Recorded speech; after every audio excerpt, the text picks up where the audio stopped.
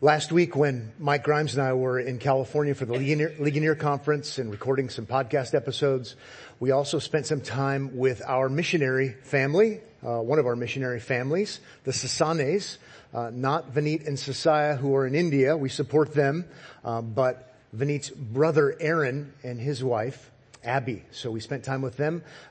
Aaron is studying at Westminster Seminary, California, and planning to go back to India. We support them as a church, and they're actually going to be here in a few weeks, spending a couple of weeks with us, so you'll get to know them better. I'm really looking forward to that. I'm also looking forward to having Aaron here with us in June, because then he'll be all here.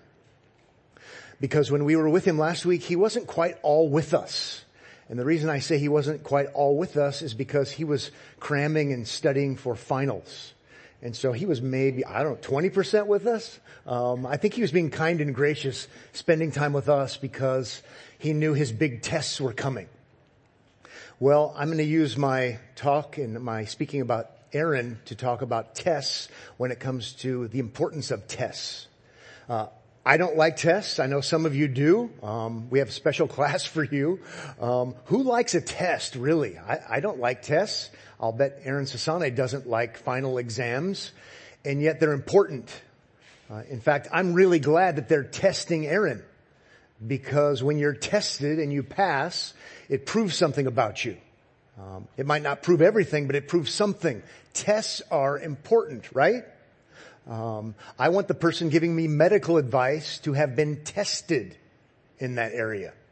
I want a pastor to have been tested if they're giving me advice about eternal issues.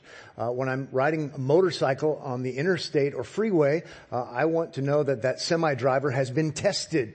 At least gives me a little bit better feeling. When someone's working on my house and doing something technical, I don't want them to just be anyone off the street. I want them to be tested because it proves something. Well, this morning we're going to be looking at a big test for the church, the early church, and we're going to see it in Acts chapter 5. So if you have a Bible, we can resume our study of the book of Acts. And in Acts chapter 5, verses 17 and following, we see a really big test for the apostles, and they represent the early church. And they are going to be persecuted. They are going to be told to change their message. And that will be a test. God gives us tests. I don't think we're tested in the same way they were, because we're not them. We're not apostles. We're in a different scenario. But I actually am a firm believer in the fact that the Lord uses tests in our life as church life, our lives as individual Christians. Are we going to be faithful? Are we going to keep representing authentic, genuine Christianity, or are we not? And sometimes people don't pass the test. I'm glad to tell you they passed the test in Acts chapter 5. That encourages us even here today. Something about boldness, something about devotion to God and the gospel. I hope it further stirs your heart to want to be a faithful Christian because of what God has done for you in the gospel. The test. They're going to pass the test. Acts chapter 5, verses 17 to 42, all the way through the chapter. And we begin in verse 17 where it says, "But the high priest rose up, and all who were with him, that is the party of the Sadducees, and filled with jealousy, they arrested the apostles and put them in the public prison." Only 2 verses, and I already have so many questions. There are so many things. Public prison, yeah, so everybody can see. Public humiliation, make an object lesson out of them. Listen to us, we're in charge. And if you don't, there's going to be trouble. Let them be an example to the rest of you crazy Christ followers. Next question I have in light of those 2 verses, who's the high priest?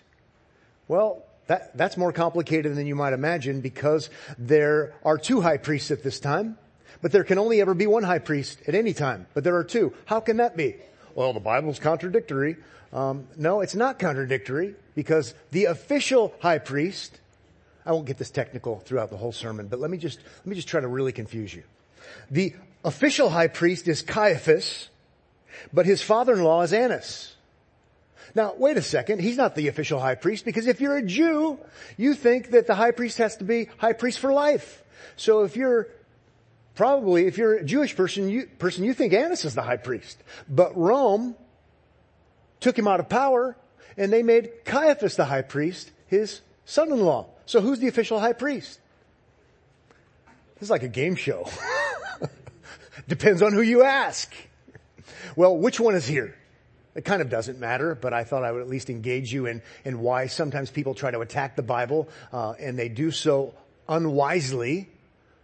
According to Rome, the official high priest is Caiaphas. He's called the high priest sometimes in the gospel accounts. And Annas, his father-in-law, should be the high priest till he dies, but he's still alive. So many Jewish people call him the high priest. Thus, two high priests. So, Bible trivia.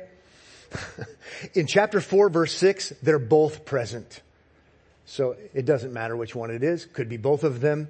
But I thought it was worth trying to confuse you by going through that little exercise. Now, I'm not trying to confuse you now. I really want to get your attention if I can and have your attention. What's a high priest do? They have an important job. Now, I realize in modern America, we think of priests as Roman Catholic priests. That's not the idea. The high priest is in charge of the temple and its sacrifices. It's a super, super important responsibility. It's a great responsibility. And let's maybe not read the bad we know about them into it just yet. If you're a good high priest, you're a good Old Testament high priest, a faithful one, in so many ways your job is to promote the gospel, at least in type and shadow, right? Substitutionary atonement, shedding of blood so that there can be forgiveness. What a great job. What a great gospel job. Your job as high priest is to make sure everything is done just so, the way God says. And in anticipation, it's promoting the gospel that is to come, no doubt, and also protecting the gospel from corruption. Now, you all know, and I know, that these are bad actors at this point in time. They have lost the plot line, and now Jesus, the fulfillment, shows up, and they reject him. They're not protecting anymore, they're perverting. And I put it that way because we should remember, though we're in a different place at a different time, dealing with different kinds of people, sometimes it's also true, even later, people who were supposed to promote and protect the gospel end up perverting it, losing sight of it, and opposing it because they too have lost the plot line. We should probably also ask ourselves before we move on who the Sadducees are. We've said it before, but I'll say it again. Sadducees, they deny two really big things. They deny the resurrection, and they also deny the existence of angels and spirits. Acts chapter 23 verse 8 tells us that explicitly, which is really interesting because you've got the Pharisees represented in this official council, and they believe in angels and they believe in resurrection. And the Sadducees deny those things. Isn't it interesting how opposing religious parties, if you will, theological parties, are united in opposing Christ and the apostles? Strange bedfellows.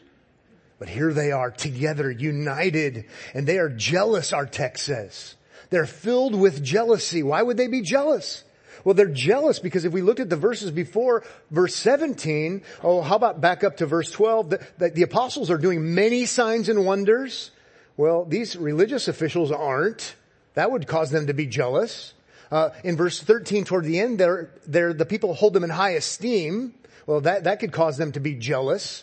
The church is really growing in verse 14, added to believers, multitudes of men and women. That could cause jealousy. Verse 16, they're gathered from all around the towns of Jerusalem, bringing the sick and the afflicted with unclean spirits, and they were all healed. Those are the signs and wonders going on. Jealousy, jealousy, jealousy, jealousy. In chapter 4, the officials told them to stop preaching, and they're still preaching. Jealousy, jealousy, jealousy. Well, I have more questions, but we should probably stop. Let's go faster now. How about picking it up in verse 19? But during the night, so they're in prison, but during the night, an angel of the Lord, who Sadducees don't believe in, right? It's awesome. If there were this dialogue between the Sadducee and an angel, this angel, let's just say, and the Sadducee says, I don't believe in angels. And what would the angel say?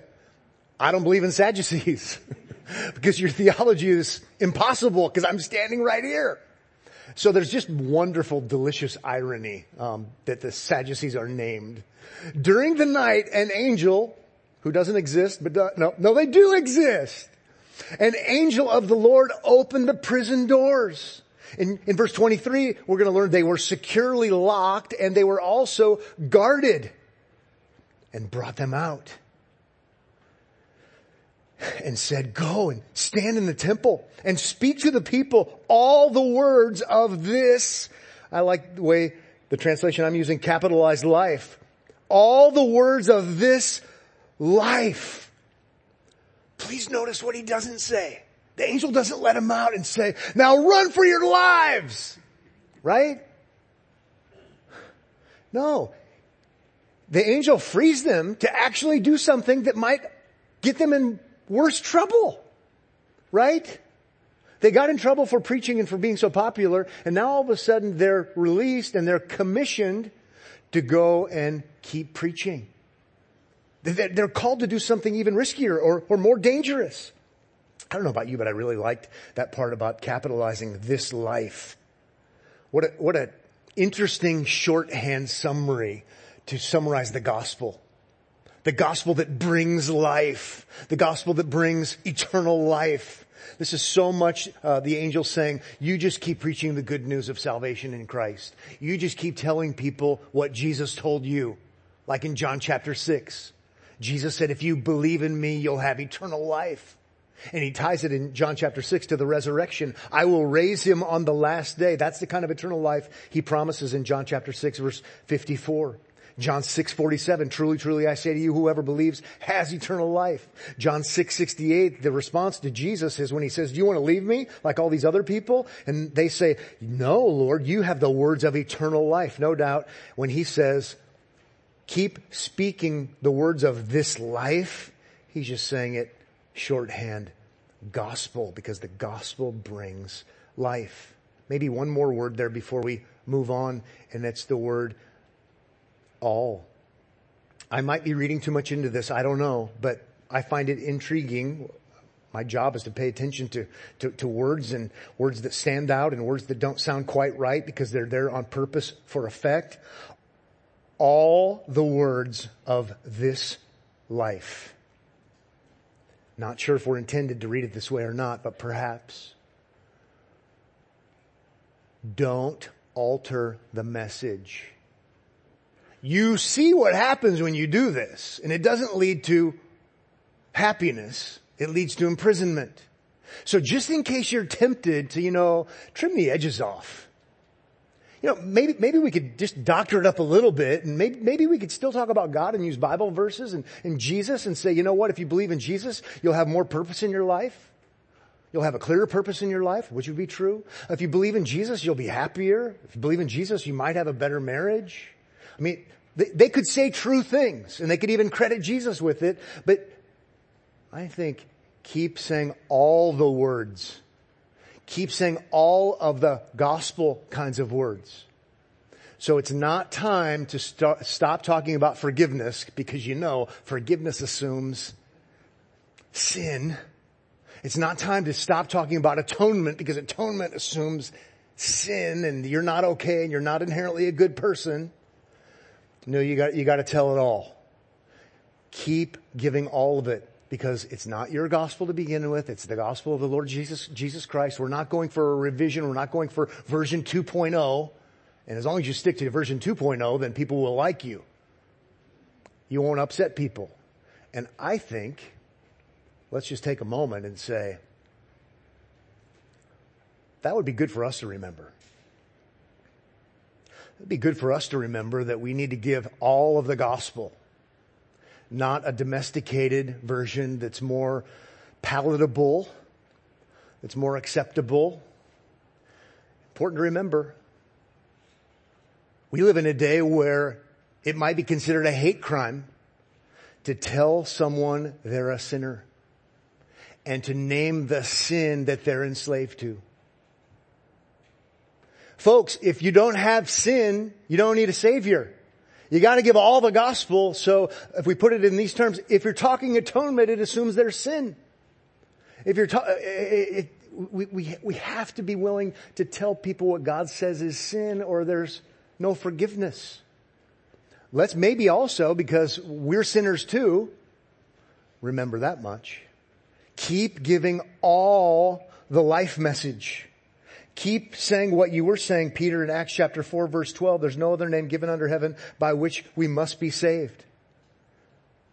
Next, I wonder, what do you think is going to happen? I already kind of gave it away. Are they going to pass the test? Right? The angel of the Lord, so from the Lord, here's the test. Here's the commission. Here's what you need to do. What will they do? Well, we already know. Verse 21.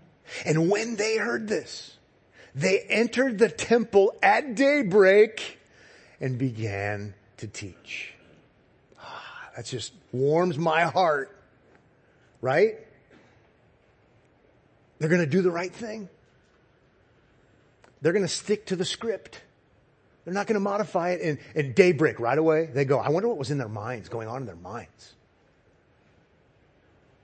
If it were me, my attention would be divided. If by God's grace I was being faithful and speaking the truth about the life, I might have one eye on the door. Right? I mean, something's going to happen. This isn't going to end well, more than likely. They passed the test though. By God's grace, they're being brave. By God's grace, they're being obedient. By God's grace, they're showing love towards sinners, just like has been shown to them. Now it almost gets comical. So if this were a movie, we're going to go from one setting to another setting. So in verse 21, we go from one setting, and then without warning, it goes right to another setting. Okay? So the apostles are in the temple, but now we're in the court. So let's keep that in mind, and you'll see what I mean where it's almost comical. Now, this is verse 21, partially through the verse. Now when the high priest came, and those who were with him, they called together the council, all the senate of the people of Israel, and sent to the prison to have them brought. And this is known in Judaism as a formal event. Right? Think maybe it might help. Just think of a formal courtroom kind of setting. And they would have had students who came to observe and learn. It's very official and just so. And they're used to having a certain kind of order of things. And so now they're all ready, kind of like court is in order. Bring out the prisoners.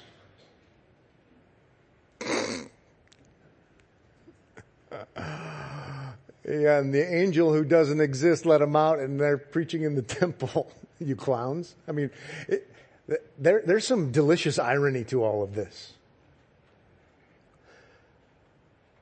Verse 22, but when the officers came, they did not find them in the prison, so they returned and reported, we have found the prison securely locked.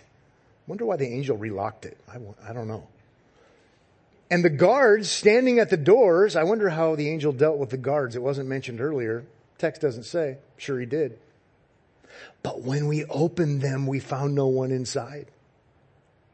Now when the captain of the temple and the chief priests heard these words, they were greatly perplexed. They were, yeah, I'll bet they were, right? Dazed and confused. I can hear Jimmy Page's guitar in the background. They're dazed and confused. They're greatly perplexed about them, wondering what this would come to. How is this going to end? How did this happen? But they're already a step ahead. And now, how is this going to end?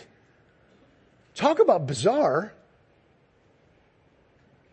The angel let them out.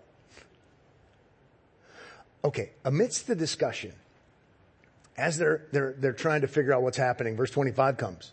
And someone came and told them, look. Now, is it out of a window, or did they have to take them by the hand and have them step outside? Close enough proximity. Look, the men whom you put in prison are standing in the temple and teaching the people. Now, it's a good look. And it's also a good contrast. And I don't know if you picked up on this or not in our text so far, or in the book of Acts altogether, or so far in the book of Acts, but there's this repeated emphasis that keeps coming up in the preaching and also in Luke's recording. God, man.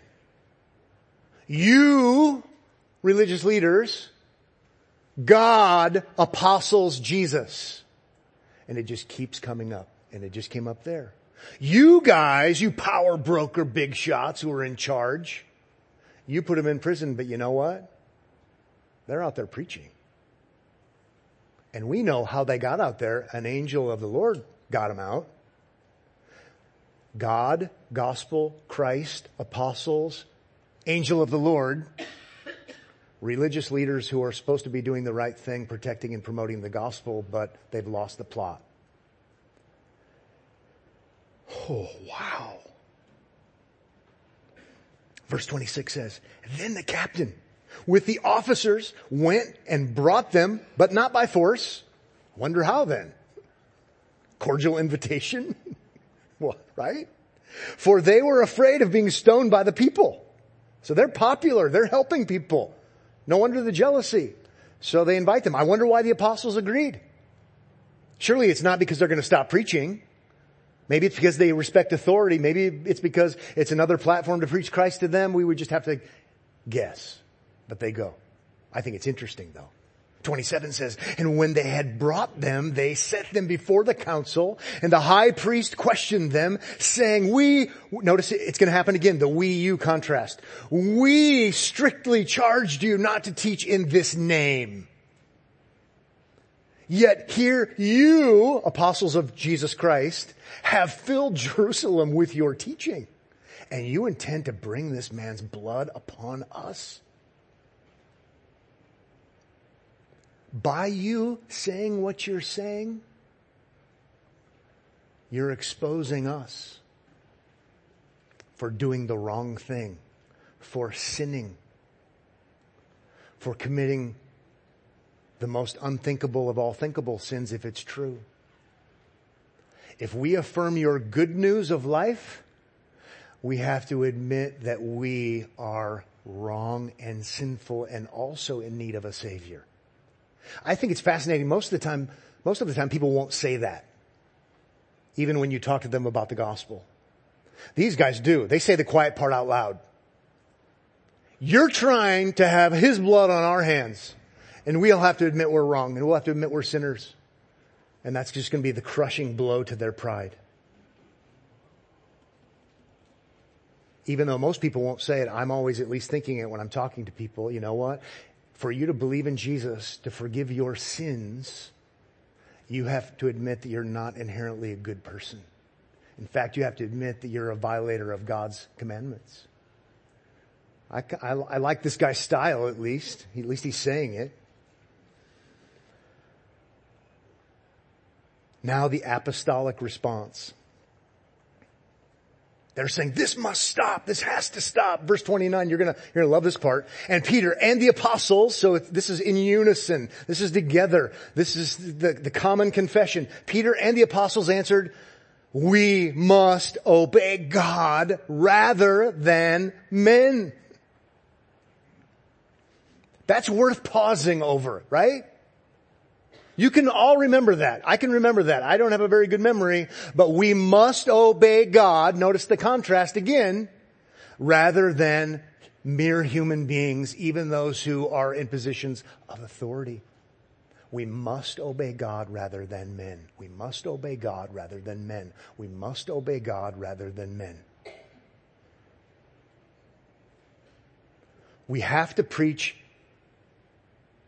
the gospel in its entirety with the implications, because that's what we're commissioned to do. And if you guys don't like it,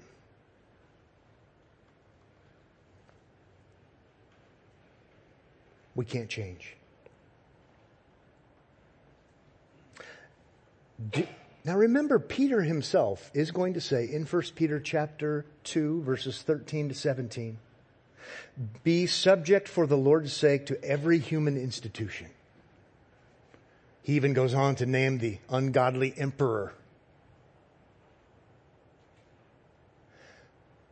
two things can be true at once in different senses.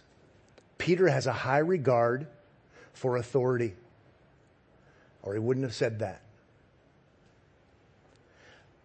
But this is black and white.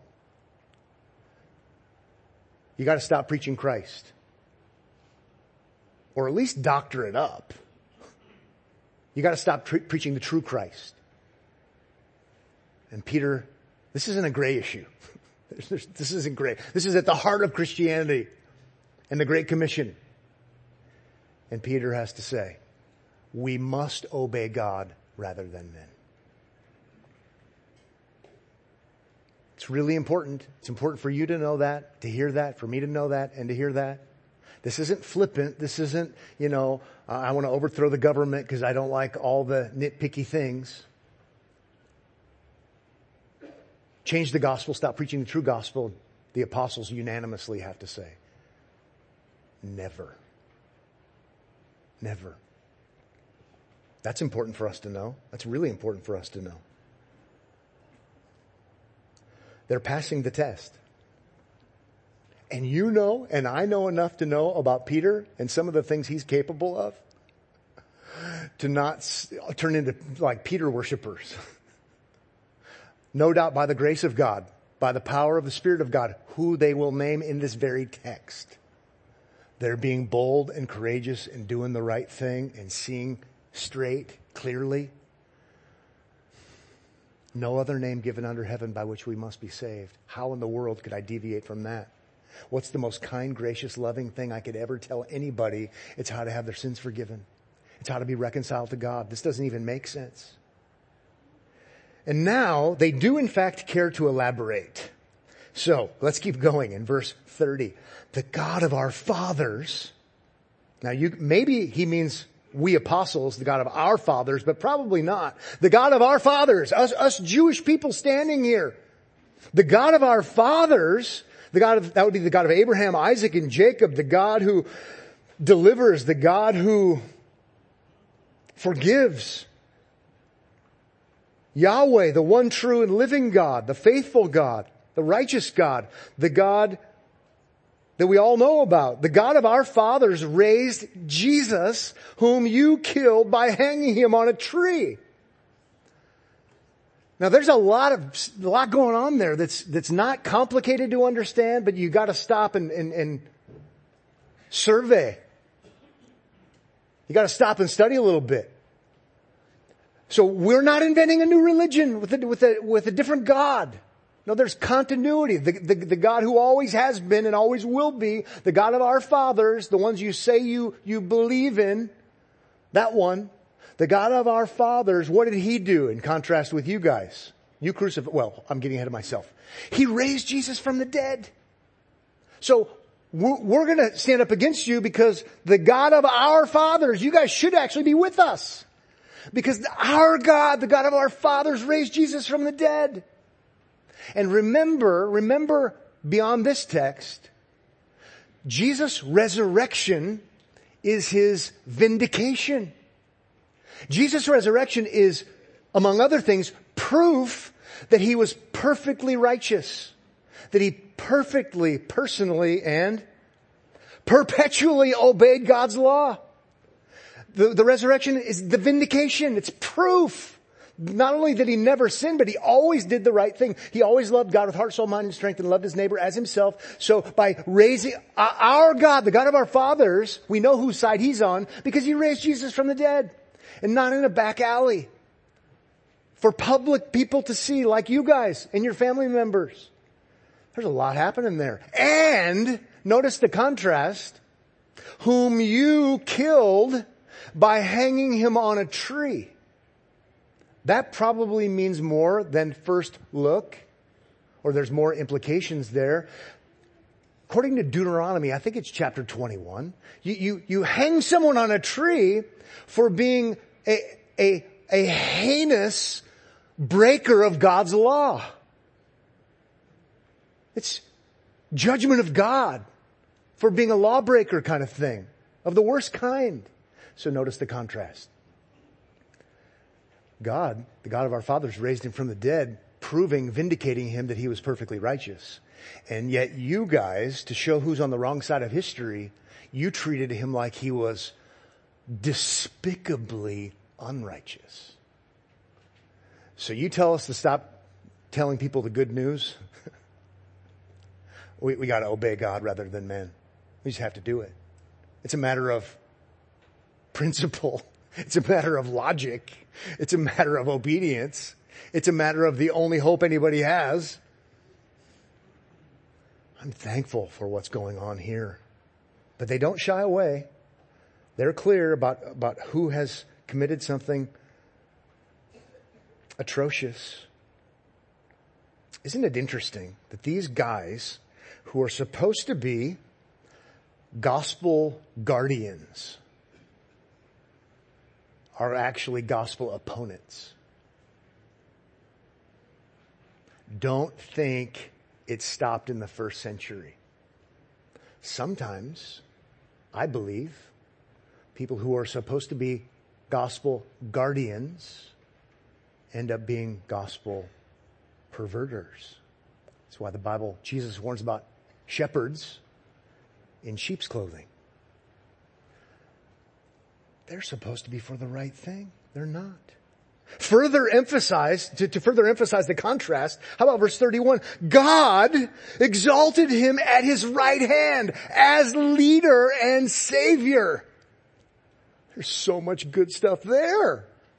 How does it get any better? God exalted him at his right hand as leader and savior. Well, first, let's have a theology test. Does God the Father have a right hand? No, God the Father doesn't have any hands. If you got the question right or wrong, you came to the right place. John chapter 4, Jesus said, God is a spirit. John chapter 1, no one has seen God at any time. He's invisible. He doesn't have hands. So why does it say this? To make the point, right? To make the point. He's exalted to the right hand of God, as in the most important place anyone could ever be, in the most important position anyone could ever occupy. The one who is indeed, to use old English, in his session, in his reign. You guys are authorities, but you know what? Jesus, the one you crucified, is the ultimate authority, to the point where he's seated at the right hand of God Almighty. It's great. It's no wonder they're so bold. It's no wonder they're so clear-headed. It's no wonder they have such strong convictions, even though it might cost them, because they have seen the ascension. This is ascension talk. God exalted him at his right hand. We've learned about that earlier in the book of Acts. But then let's keep going. He's at his right hand as leader and savior. I'm going to use a different word, translate it differently for effect, because leader is just kind of dime a dozen. But let's up it a little bit. Sometimes that same word is translated, any guesses? Captain. In Hebrews chapter 2, I think it's the same word. The captain of their salvation. Hebrews 2:10 in the King James translation. So let's play with that a little bit in our minds to kind of help us. It's talking about the one who is the founder, the one who is the leader, the one who's in charge. Jesus, the one who's exalted to the right hand of the Father, most highly exalted position. He's there not only for himself. He's there for his crew. He's there as captain, and captains have crews. So it's wonderful and delightful. You know what? He's not only there, he's there for us, and so we will stick to the script. How could we not? He's our captain. And that's not all. It also says at the right hand, he's at the right hand as Savior. So he's there as the one who will save us. He'll save us from our sins. He'll save us from Satan. He'll save us from ourselves. He'll save us from our biggest problem, who is none other than God. He's there as our Savior. He's our intercessor. always making intercession on behalf of his people as, the king, but who's also a priest, the ultimate high priest. It's just pretty great to consider. This good, clear thinking about who Jesus is and what he's accomplished and what he's doing and where he is translates into something very practical. It causes them to not agree to pervert the gospel. Maybe one of the reasons we're so prone to do so, even in our age, is because we don't really know what it is. And we really don't know how great Jesus is. We don't really understand that he is there as our captain, highly exalted. May God help us to think differently so that we would live differently, so that we would preach the same and teach the same. How about verse 31? Why is he there as a champion savior? Well, look at verse 31 at the latter part. To give repentance. That right there's fascinating enough. To give repentance. They're responsible to repent, but notice, according to the sovereign grace of God, it has to be given to them. To give repentance to Israel. And forgiveness of sins. And does Israel have a lot of things to repent about? Yes, mainly Jesus. Do they need a lot of forgiveness of sins? Yes, big time. Like every other sinner. But isn't it interesting to see the mercy and the grace even that the apostles are showing to the leaders? You know why he's there? He is a coming judge. Peter's preached that. But even here in this strong, forceful message, he's there as a savior, and he's there as one who gives repentance. You all have been utterly and completely, you religious leaders, wrong. Headed in the wrong direction, drawing all the wrong conclusions about Jesus. You need to repent, as Peter's been preaching at times. And Jesus gives repentance. Jesus gives forgiveness. We can't move past that yet. Jesus, the one who's at the right hand, gives forgiveness. Remember when Jesus, before he was crucified, told someone he forgave their sins? Do you remember that? That was in Luke chapter 5. And do you remember the response of the Jewish people who heard? When Jesus said he forgives sins, what did they do? They cried out, right? They said, that's blasphemous. That's a lie. Why? Because they said, only God can forgive sins. And they would be right. Because Jesus is a human being. Incarnation is true. And Jesus is the eternal Son who is divine. These apostles have convictions of such things. We're going to obey the Great Commission. We're talking about the one who forgives sins. Why would we want to tinker and doctor up that message? Doesn't even make sense. Verse 32. And we are witnesses to these things. So there's credibility. There's legitimacy. They're not the only witnesses, but they are witnesses to these things. They were there. They saw the ascension. Witnesses to these things, not to mention the things that happened before, not to mention the crucifixion, not to mention the resurrection. We are witnesses to these things, and so is the Holy Spirit. No surprise there, but let's keep reading. Whom God has given to those who obey him,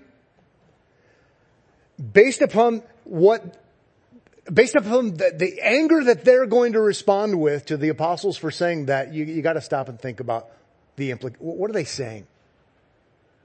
We are witnesses whom God has given, the Holy Spirit whom God has given to those who obey him. In other words, we have the Spirit. You guys don't. Now sometimes we need to repent of our bad theology. We think the Holy Spirit showed up in Acts chapter 1. The Holy Spirit is the eternal Spirit. The Holy Spirit has been alive and well forever. The Holy Spirit has been working throughout the Old Testament. These guys don't show up and say, Holy Spirit, who's the Holy Spirit? No, the Holy Spirit has a long, clear track record of working in the Old Testament. So the apostles are saying, maybe differently with the new covenant, things like that, but the apostles are saying God's blessing, empowerment, leading and guiding, affirming is with us clearly. And you know what that means? We believe in Jesus. We have His Spirit, and you guys reject Jesus. You know what that means? You don't have Him. And this is going to cause them no small amount of angst. Notice what it says in verse 33. When they, the religious leaders, heard this, they were enraged. Literally, it's a word that it can be for they're torn in two. They're sawn in two pieces. They're furious. Oh, how could you possibly say that? Of course, we are the religious establishment. If anybody has the Holy Spirit, we do. We represent Israel. They're enraged. They're infuriated to the point where it says, and wanted to kill them. Now, one good thing about that terrible incident is Jesus said, if they persecuted me, they rejected me, guess what's going to happen? They're going to do it to you too. It actually serves a bit of an apologetic purpose. You know what? These guys, I'm more apt to trust the apostles because they sound like Jesus. They say the same message. And at least from some people, they get the same response. In that sense, it's affirming. John 15 affirming. 34 says, but a Pharisee in the council named Gamaliel, a teacher of the law, held in honor by all the people, stood up and gave orders to put the men outside for a little while. So a cooler head is maybe going to prevail here. Remember, well, I shouldn't say remember. You may or may not know that Gamaliel is the one who mentors Paul. So we'll learn more about him in chapter 22. Wise, smart, respectable, highly esteemed Pharisee, I think. 35 says, and he said to them, men of Israel, take care what you are about to do with these men. Be cautious, be careful. Then he gives two historic examples, and he bases his argument upon two historic examples. 36 says, for before these days, Theudas, is how you pronounce it, rose up claiming to be somebody. And a number of men, about 400, joined him. He was killed, and all who followed him were dispersed and came to nothing. So, you know what? Maybe it'll just be like that. Calm down. Then he gives another example. After him, Judas the Galilean, not Iscariot, it's a popular name, rose up in the days of the census and drew away some of the people after him. He too perished, and all who followed him were scattered. Okay, those are my examples. And based upon that, how about verse 38? So in the present case, I tell you, keep away from these men and let them alone. For if this plan or this undertaking is of man, it will fail. But if it is of God, you will not be able to overthrow them. You might even be found opposing God. He's not praying the sinner's prayer and inviting Jesus into his heart. He's not becoming a Christian, but you know what? It might be wise to follow my suggestion. He's being reasonable. 39 says, so they took his advice. And when they had called the apostles, they beat them and charged them not to speak in the name of Jesus and let them go. Why'd they beat them? Well,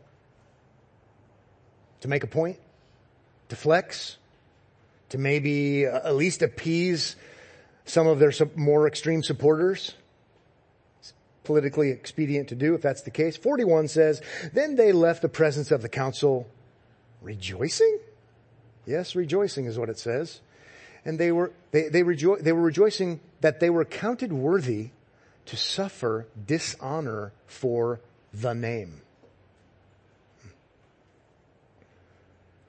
In my mind, I think Jesus despised and rejected Isaiah 53. You know, we're not Jesus. We certainly aren't perfect. He's our Savior. But the fact that they're treating us the way they treated him, we have to count as honorable. And so they rejoice. I think it's really fascinating that they rejoice when people believe in the gospel. We'll see it in chapter 8. Many people believe in the gospel, and the apostles rejoice, right? This is great. And they also rejoice when they're persecuted. How are you going to do that if you're given the opportunity? Well, I suppose it comes from them believing in the sovereignty of God. I mean, they have a very strong commitment to knowing that God is sovereign. And they believe Romans 8 is actually true, even though it hasn't been written yet. God is in charge, and he's going to see us through to the very end. And Jesus said they can't harm a hair on our heads apart from God's sovereign decree. So they can rejoice either way. Maybe they also can rejoice either way because they know how the gospel works and they know how gospel preaching works. We're going to learn about it in Acts 13:48. Listen to this. I'm paraphrasing. Am I? Let's see. I'm not paraphrasing. I'm quoting Acts 13:48. All those who are appointed unto eternal life believed. Oh. So we just preach Christ to everybody. Yeah, sometimes it leads to beatings. Sometimes it leads to people believing. We're just going to keep preaching Christ because we know where our Savior is and we know that he's for us. Fascinating. Either way. Deep-seated knowledge of God's sovereignty. Plus they're aware that they're obeying God and obeying what he's told them to do. And they know how the gospel works. So how about verse 42? It's wonderful. It's encouraging. It shows us they passed the test. And every day in the temple and from house to house, they did not cease teaching and preaching that the Christ is Jesus. Fierce resolve. Wonderful resolve. I don't know about you, but I thought it was kind of odd the way it's worded there because the Bible doesn't word it that way very often. Preaching that the Christ is Jesus. But sometimes I like it when the Bible says it a different way than I'm used to. It's saying the same thing, that Jesus is the Christ. That the Christ is Jesus. Means the same thing. The Messiah, the one we were waiting for, the ultimate one in the line of David who could rule and reign forever and protect his people and care for his people as a shepherd king. The Christ, the Messiah, the ruling and reigning one who is seated in heaven. You know who that is? The kid that grew up in Nazareth, who walked among us, who's really here and really one of us. Oh, and by the way, his name does mean God saves. The only one who ever was named Jesus who lived up to his namesake. Oh, that's him. They just kept telling people about him. They could be forgiven, reconciled, guaranteed resurrection. Now, as we leave, I hope a couple, 2, 3 things happen. As we leave, I hope you are encouraged. This church, ancient church, early church, tested, passed. We can be thankful. We can be thankful that they seem to be legitimate, because if they wouldn't have, we would wonder. I hope you can also be inspired and say, you know what? I want to do the right thing. I want to do the right thing even if it leads to good things happening, but also if it leads to bad things happening. I also want to remind you that an angel of the Lord isn't always going to deliver these guys. Stephen's about to get martyred in our narrative. All of the apostles are going to be persecuted, most of them martyred. Guaranteed resurrection promotes boldness. Promotes boldness. I praise God for these kind of accounts. I'm thankful. I'm thankful that we don't have to worship these apostles, but we can certainly worship the God of these apostles and pray that God gives us similar kinds of convictions for the glory of Christ. Father, thank you for this morning. Thank you for our time together. Thank you for the Lord Jesus Christ. Thank you for the work of the Spirit in regeneration and applying the work of the Son to us. Thank you for your amazing wisdom, even in giving us the Bible so that we might find encouragement, that we might join with other believers around the world being encouraged. We don't know what tests you might have for us,